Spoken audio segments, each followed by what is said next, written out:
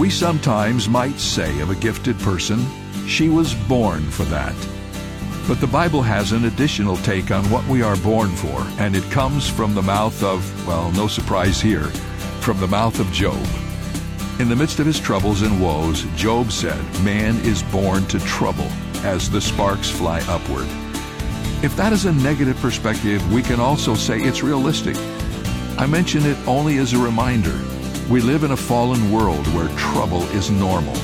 The question is not how to escape trouble, but how to profit from it. This is David Jeremiah encouraging you to get on the road to new life. Discover why God allows trouble on Route 66. Route 66, driving the word home. Log on to Route66Life.com and get your roadmap for life. That's Route66Life.com. Route 66. Start your journey home today.